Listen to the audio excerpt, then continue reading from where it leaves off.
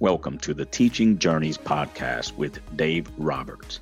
A unique skill all humans have is the ability to share information across generations.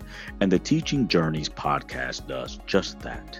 It creates learning opportunities with each amazing guest with a goal that each episode makes a positive impact on people worldwide. Before we hear from today's guest, please share this podcast with your family, friends, and colleagues, and don't forget to leave a rating, review, or both.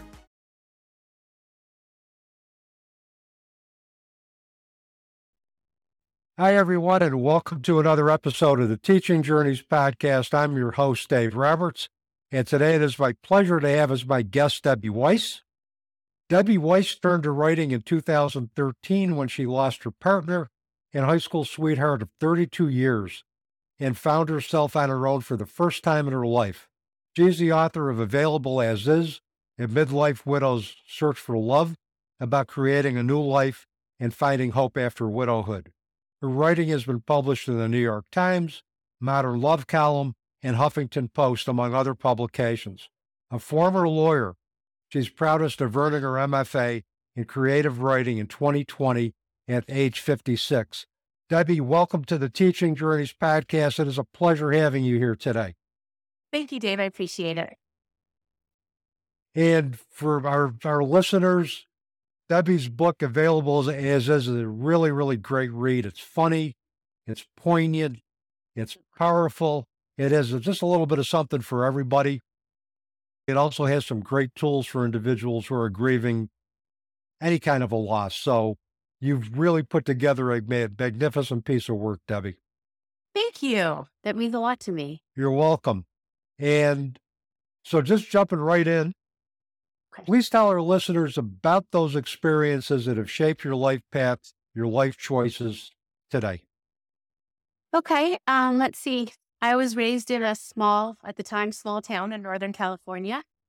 My dad is actually a nuclear physicist, and my life was pretty normal. I'm an only child. It was a pretty quiet life until my mom died when I was 10. After that, I went straight through school. I was a lawyer at 24. The biggest thing in my life was my partner. I've known my late husband, George, since I was 7. Our parents worked together. They were both scientists. And we got pushed together at family events over the years. And eventually we started dating when I was 17. I needed a date to my high school prom. I was a geek. And he was 21, and he was a senior majoring in engineering at UC Berkeley. We were together ever since. I retired from practicing law at 40. I'm very happy as an unemployed slacker. And in 2009, George was diagnosed with metastasized male breast cancer. We had some good years, but things got much worse in about mid-2012, and he passed in April of 2013. Yeah, 32 years, that is a long time to be with any one person. And, we talk about losses, that any loss changes the landscape of our lives. It changes who we are. It changes, just the fabric of our lives. But when you're with somebody for 32 years and all of a sudden your partner dies, that has to, I would imagine, have really, really wreaked some havoc on your assumptive world. Completely. Very much so. We were very isolated. We were pretty isolated people. We're both introverts. We were both pretty antisocial back then. We didn't have kids. And he was in denial when he got sick. At first he was fine. He treated his work sort of like a series of his illness like a series of bad business meetings, going to chemo. He was a tech guy who was a lead guy on Quicken and Intuit. But as he worsened over time, he thought he was getting better. Cancer may have invaded his brain, honestly. I don't know, but he thought he was getting better and he was dying. He kept me from his doctors. He kept his parents out of it, which was very painful for them.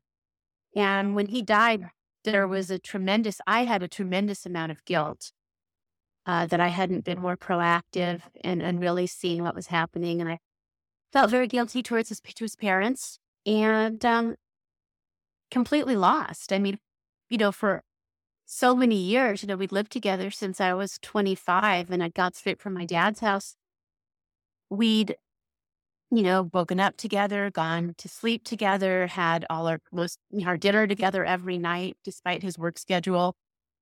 And then suddenly I was alone and very lost.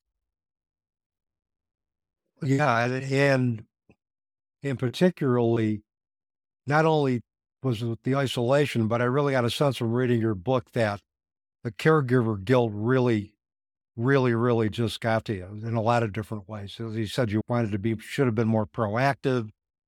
How did you end up working that through? How did you end up addressing that and coming to terms with that? Well, yeah, that was the other thing too. They felt like I was a very poor caregiver. He was getting worse, and I hadn't realized later he turned down everything the hospital offered. He had to interact with them, so he turned down a nurse. He turned down palliative care. He turned everything down. I didn't realize these were options. So I was caring for him as he was falling apart and thinking, well, am I contaminating anything? What am I doing? Is this sanitary? Is this okay? Um, how I dealt with the guilt was probably not well. I was told later when I had therapy that I had PTSD, Mm-hmm. but I had anxiety attacks, and I'd drive over to my dad's house in the middle of the night, like at 2 a.m. They lived about 7 minutes away. And what helped is I got grief therapy and started to see that this wasn't all my fault. And I started to be out with people a bit more and do things like long walks, yoga classes, which was very positive. The hard part was mainly the loneliness was probably like the crazy part. That was the part that was kind of pushing me over. Yeah, and I could see because you didn't have any children, correct? Correct. So no children. So you found yourself all of a sudden by yourself after being with the love of your life for 32 years. Before we get into anything else with the book, why don't you tell us a little bit about George?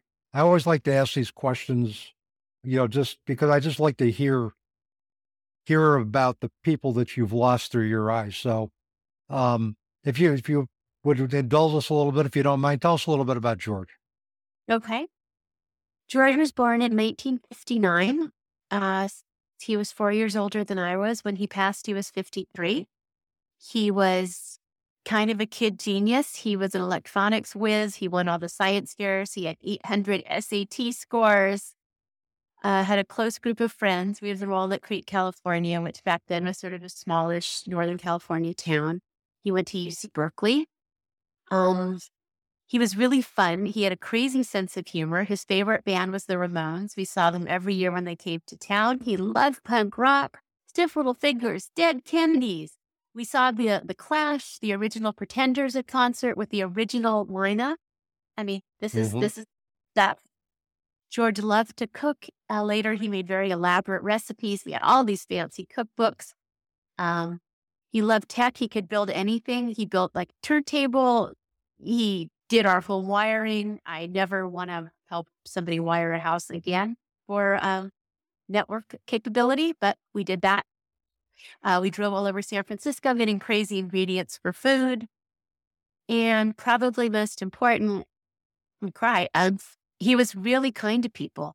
He was very good at his job and he was uber smart, but he didn't patronize people. He was an amazing mentor and he helped a lot of engineers go on to have great careers.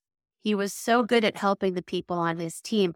Quicken was astonishing in that it was always on time and the most profitable because it had such a small team who worked so well together. And that was because of George. And another thing that impressed me about reading about George in the book is he built his own computer. He did, guys. He built it. Yes, he did. He built a few of them. Yeah, he did. And I think you mentioned in the book that those computers ran better than the ones you could buy anywhere else, that it was just faster and more efficient. Oh, yeah. Yeah, he could. Yeah, and he did our own home network. He was working on our home theater system when he passed. That was way too complicated for me. He put his own software together. He could build anything. It was pretty amazing. When he was younger, he rebuilt a Fiat X19. Wow. Yeah. Yeah. I mean, just, hearing about him now and reading about him, it just really emphasizes how special and how cool he really was. And I could see He why was. you were with him for 32 years. Oh, yeah. He was. And, for all those brains, it was really funny. He had a great sense of humor. And again, I just couldn't want to emphasize that he was really kind to everybody and helpful to everybody. He was the guy at work or whoever was struggling with something, he'd pick up the furniture. He was really strong, He wasn't pretentious or snotty or anything, he was the person who would help anybody with a computer problem or help carry anything or help give anybody a recommendation or advise them. I kind of want to emphasize what a great guy he was. Well, it sounds like as talented as he was, it wasn't about him. It was about making those others around him better, being a mentor, having an impact through what he did and what he could do best. Yes, very much so.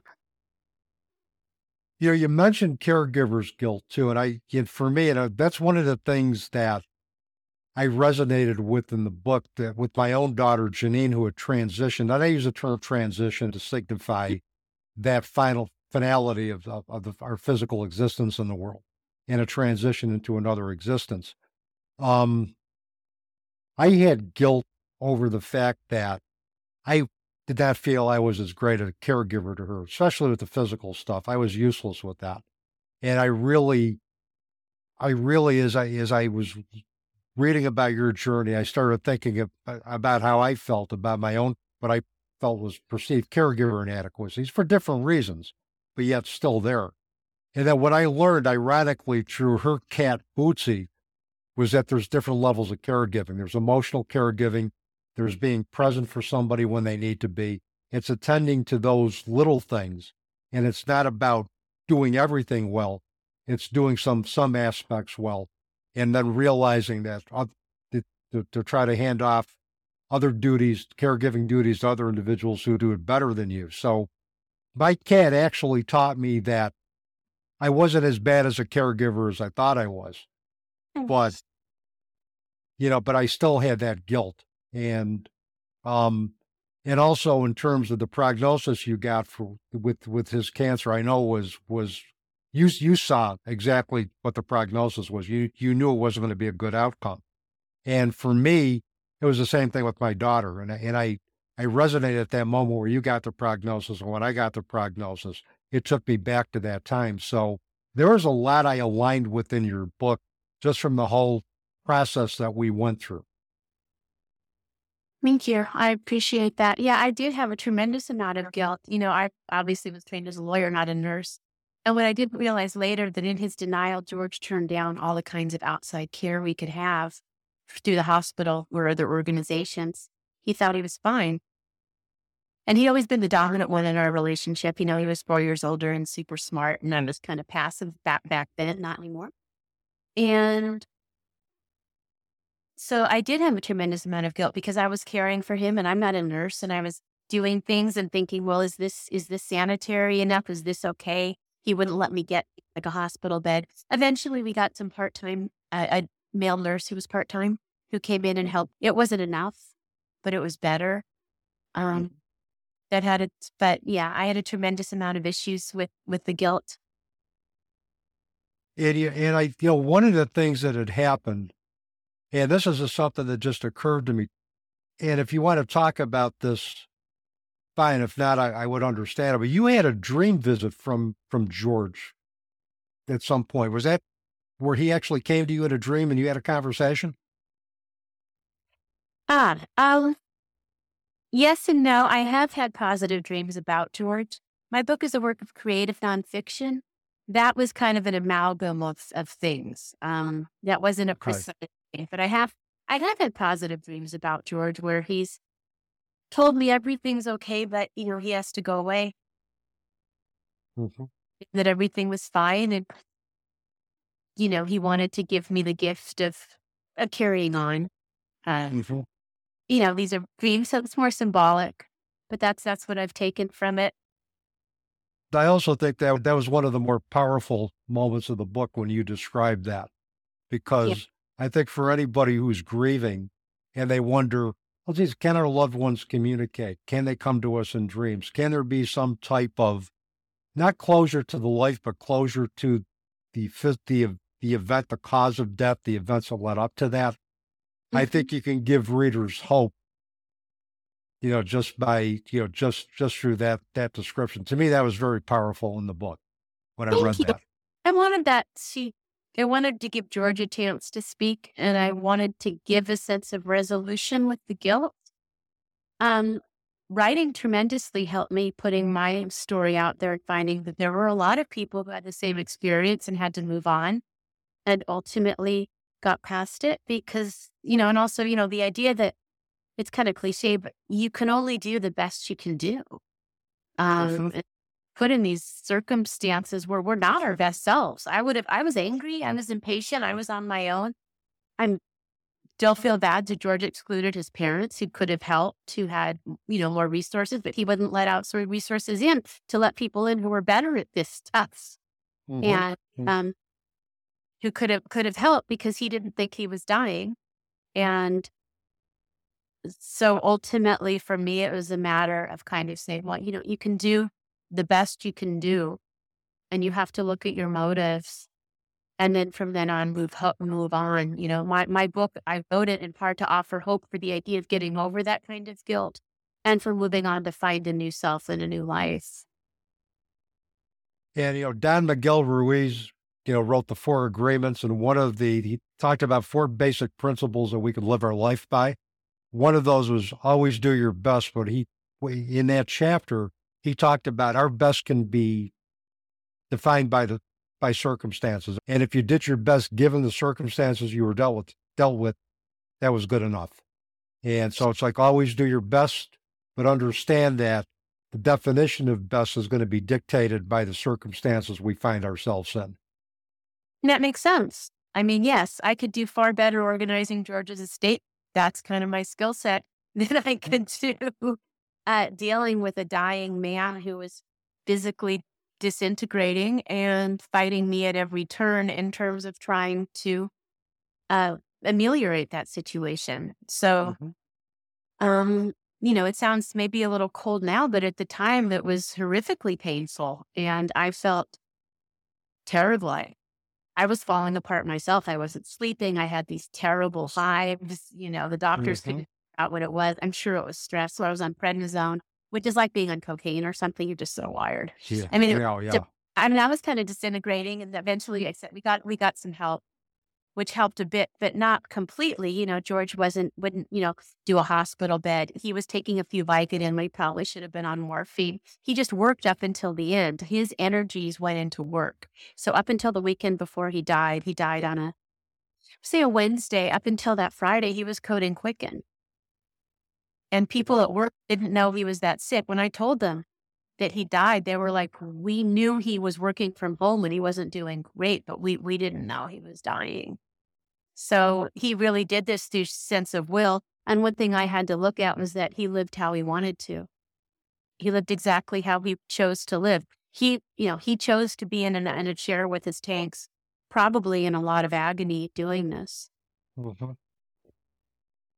And, it's interesting with my daughter.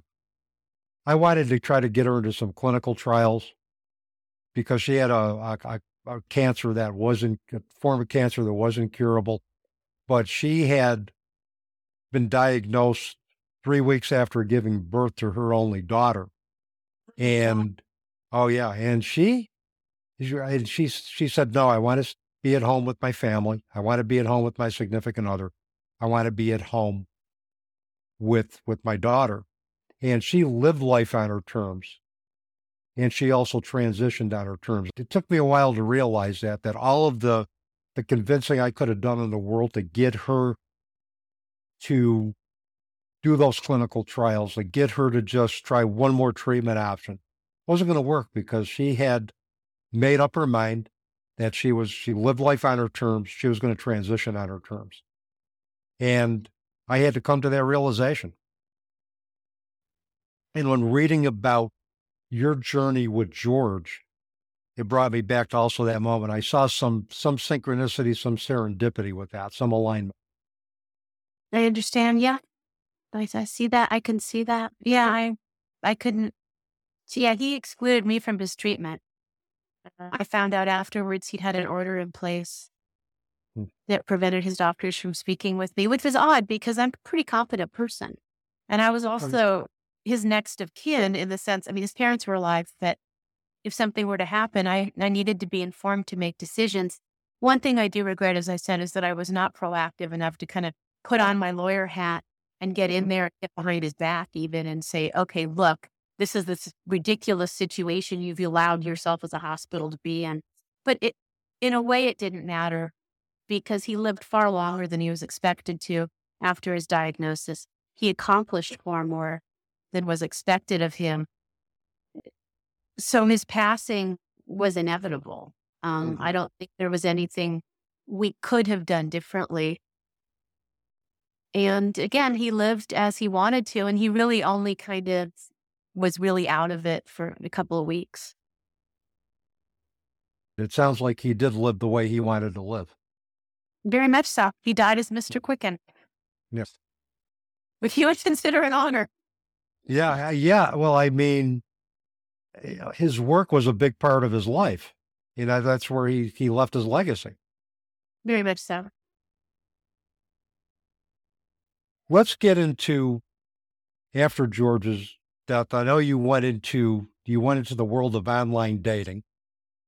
About 4 after he died. Yeah, it was over a year. Yes. Yeah, it was over a year. Not right after, but it was over a year. Yeah. That you went into online dating.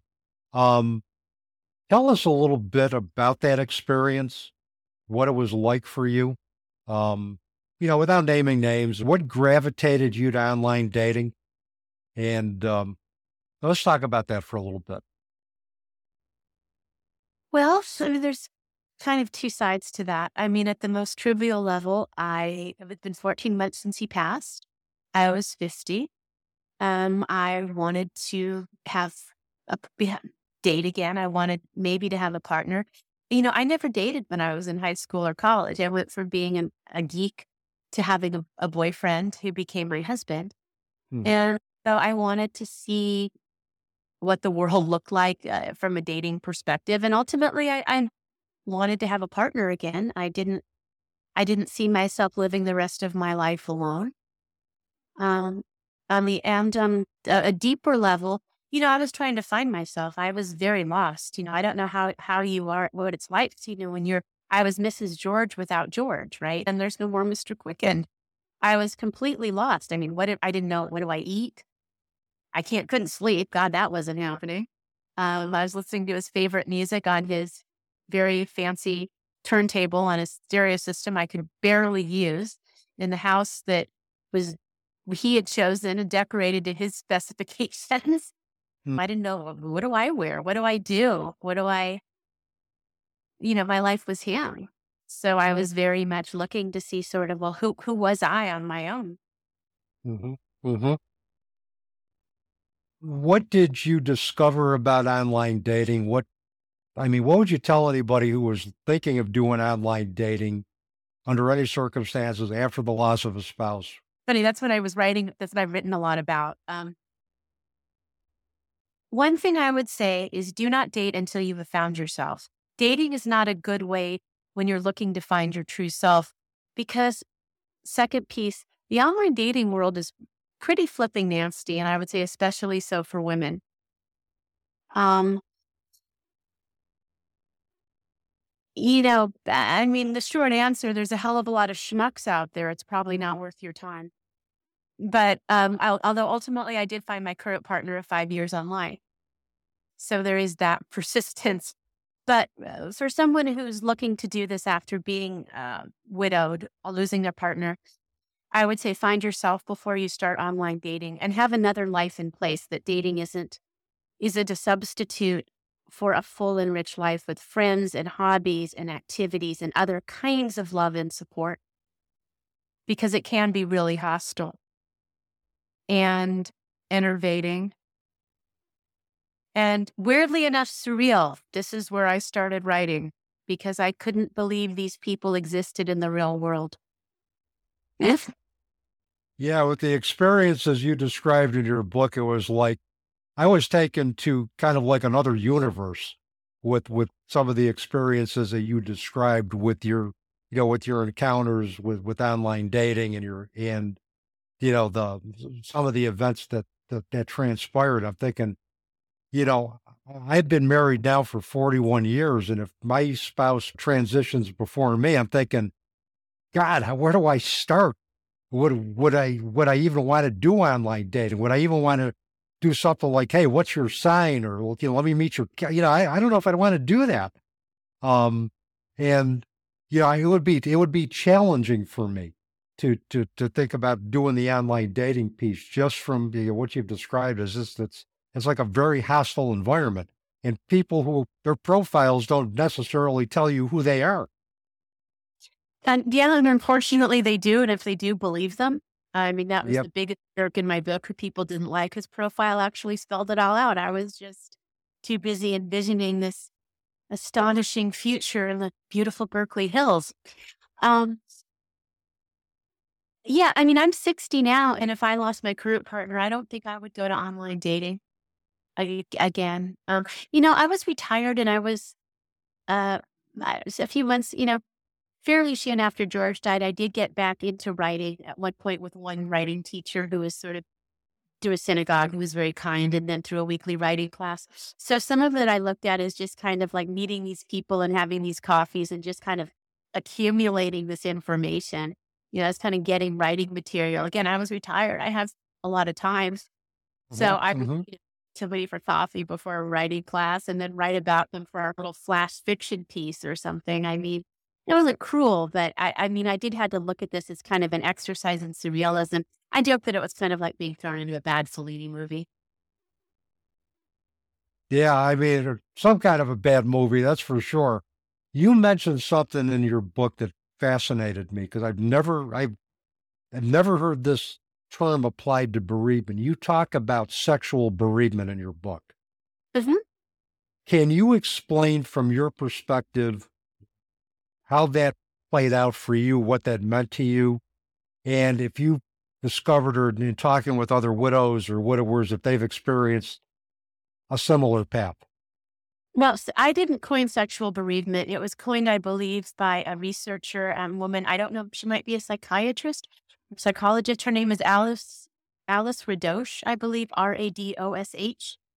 She coined the term, and it was from some research she did with widows.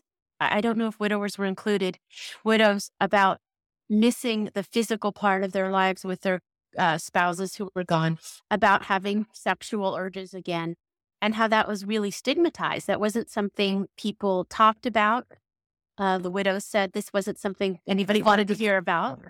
Um, but that it was something they wanted to talk about, that they wanted to be able to be open about. So that was something I wanted to talk about in my book. Um, because, when you lose somebody, maybe a spouse, you're alive, right? And so there's the conflict to me. Maybe it's a little paradoxical. You've got your grief, right? And that's Mm-hmm. horrible. But at the same time, this person's out of their suffering. This is all that can happen. And you're alive. And there is this sense of, oh my God, I'm still alive. What does that mean? Mm-hmm. And after a while, I think that's where some of that comes in terms of urges, and not necessarily sexual, just I want to live, right? I mean, I'm still alive. I still have time left. And this loss is also making me see how precious my life is. It's diminished in some ways because this person I love has transitioned. But at the same time, this is all I have left. And not to live that life fully is almost to dishonor them in some way. Yeah, that's a good point. And really, a part of our experience as human beings is the physicality and the sexual part of that. That is a part of any relationship, great relationship. And when your spouse dies, you miss that. And Right, you, now it's you a try, companionship. I mean, it isn't just yeah, sex, it's yeah, companionship. I mean, your spouse is gone, you get to wake up alone every morning, the bed's well, really cold. Nobody's asking, "What are your plans for the day?" I mean, I remember the saddest part for me was having nobody to ask me, "How was your day?" yeah. Would know, nobody would ask. Um, and we're going on a trip, and I was seeing these things at a museum, and there was nobody to say, well, what do you think of the Mona Lisa? Yeah. Or whatever. Yep. How does this look to you? Um, to share those reflections with. So I would say that sexual bereavement certainly does cover the sexual aspect, but for me at least, in thinking about it or describing it, I would talk about the whole aspect of companionship. People say when you've been married a while, the passion fades, but what lasts and what's important is the companion it loves. And that is important too, because that is without, we need that companionship. We need to be friends as well as we need to be lovers. And, that there's that friendship piece, and then there's a love piece. And I think they both go hand in hand. So what have you discovered? What do you think what about grief and its impact on relationship choices after the death of a spouse? What is your thoughts about that? God, it certainly trashed my judgment. I mean, I'm a pretty bright person. I'm a lawyer, and it completely thrashed my judgment. I mean, I was, accepting things that were not right and I didn't really want. Now, part of that for me was I was really ignorant. So I had the whammy of grief and the loneliness. I was very lonely. Again, no kids, pretty isolated life. So I was building friendships, everything from scratch. So, but I hadn't dated. So I kind of didn't realize like this middle-aged guy, he wasn't just a poor representation. He was a real messed up anomaly there. But I think grief can impact our choices because we don't want to be alone, right? Being alone with those feelings can be terrifying. And the best thing to when things are terrible is to obviously with a friend, someone to talk to, someone to be with. Waking up alone every morning, every day at 3:30 and not being able to go back to sleep is pretty gruesome. I'm not a partier. I like to be home at night, but I would, if I was dating someone who were out late at night, great. At least I'm not home. Grief really messes with your judgment because it brings this lonely, at least losing a spouse, there's that loneliness and the wanting to feel something else and to get a release from that loneliness. So I think that if you're dating while grieving and, grieving continues for a long time, to be very, very cautious about making sure you're not dealing with impinged judgment, to make sure that you're dealing with that your judgment is in place and you're not settling for things just because you're lonely or wanting to escape your feelings. Yeah, that makes sense. And one of the things we do know is that cognitively, the loss does impact our decision-making. It impacts our thinking. It clouds our judgment. And that's just a normal outcome of experiencing loss. And I think that's why a lot of individuals in the bereavement field will say, don't make any major decisions for at least the first year. And I would even say, time is relative. If it takes you longer than a year, do it. Just make that decision when you're ready. But I think that's one of the reasons that individuals who are in the bereavement field will caution newly bereaved individuals not to make major decisions in their life right away. I agree. Yes, very much so. I think that's why, because you're making decisions that are maybe more reactive than thought out. This house has too many memories. I was, I don't know, 8 or 9 years into my loss before I moved. Although the area I lived in, there were reasons to stay. But yeah, I very much so, because your decision might really be, maybe you're not thinking so smart about like long-term finances so much as, hey, I just want a different experience. That could maybe risk your long-term financial security, or, hey, this guy seems amazing. And when we've been and we're in love, and it's like, that isn't that. So what are some suggestions you have for men or women and women who are looking to reengage in life with a partner following the death of their spouses? What suggestions do you have for those individuals? First of all, wait until you formed a new self. Wait till you feel strong. 14 months really wasn't enough for me. At that point, making friends was good, but dating probably not. Or certainly probably should have been at a much more trivial level. By the time you date, you probably should maybe have some idea what you want. Do you want to have fun? Are you looking for a friends with benefit? At what level are you wanting to re-engage? Do you want to be married again? That type of thing would be another issue. Also, have a full life. I mean, dating isn't the only way to find engagement and be with people or find help. For men, please learn how to run your washing machine, your dishwasher, take yourself to medical appointments. You aren't looking for a substitute nurse or Weiss here, but, looking for someone and a genuine partner. For women, respectfully, and I had to do this, figure out your finances, that type of thing, and how you want to live on your own. For me, the most helpful things was when I stopped looking so much at dating and started to look at engaging in general and taking the things that I loved and making them things I did with other people. For example, from walking, I joined walking groups and hiking groups. And then my weekends were very full with this great hikes. And I was engaging with both men and women in a non-dating, much more natural, organic kind of situation. My writing, I joined a writing class and a writing group. Now, you're not going to meet the volume of people you'll meet online, but I would say it's very important that dating is a reasonable piece of the pie of how you're re-engaging. It isn't a disproportionate piece because it can go, it's so unpredictable. Yeah, it is. And I saw where you started to get to the other side of your grief after the transition of George, is when you started engaging with groups, with men. You had men friends, you had women friends, and you were basically, to me, and you can correct me if I'm wrong, you were comfortable being with yourself. At that point, yeah. Yeah. Yeah, and you were. And that's, I think you started recreating a world that reflected your new reality without George. Yes, very much so. And a world that I wanted to live in and could see myself living in. Mm-hmm. And that's where the power of choice comes in, the power of just exercising our free will to create that world if we want to live in after catastrophic loss. So, all right, one last question, and this is going to give you an opportunity to promote yourself, promote your services, promote your book. People want to get in touch with you, purchase your book, find out more about what you got going on.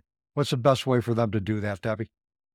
If you want to buy my book, the optimal way, my book is called Available As Is, A Midlife Widow's Search for Love. The best thing you can do is order it from your local bookstore. My local bookstore here in Benicia has been amazing to me. If you'd like to buy my book, and like me, you don't like to leave the house, it's on Amazon, where it's gotten some decent traction, Available As Is. If you want to talk to me, and I don't offer, my service, I'm a volunteer memoir teacher. I teach writing for fun. I'm a yoga teacher, so I'm teaching writing and yoga. But if you want to find me, my website is Debbie Weiss Author. Now, the confusing part, bear with me on this, there is another Debbie R. Weiss out there. She is a brunette, I am a blonde, but we are both Jewish widows. So please, I am the California Debbie Weiss. She's New Jersey, and her website, she's got brunette hair and glasses, and my website has me standing on a beach. So Debbie Weiss Author is how to find me. I'm on Facebook as Debbie Weiss. I'm on Instagram as Debbie Weiss Author, I believe. I'm on TikTok, but I don't go there because it's creepy. And so that's pretty much it. If you want me, best thing is contact me through my website, Debbie Weiss Author, or find me on Facebook. It's Debbie Weiss. And I'll make sure, Debbie, I have all that information in the show notes, the video details when it goes on YouTube as well. So with that, it was a pleasure having you on the podcast. Thank you for taking time out of your day to spend with us today, Debbie. Oh, thank you for having me on here. I hope we help somebody. I've tried to offer hope in my book. I hope that helped. And for anybody that is thinking of purchasing this book, purchase the book. It's a great book, great read. It's got something for everybody, and particularly some great tools for individuals who are looking to get to the other side of grief. So with that is a wrap on another episode of the Teaching Journeys podcast. I'm your host, Dave Roberts, wishing you peace.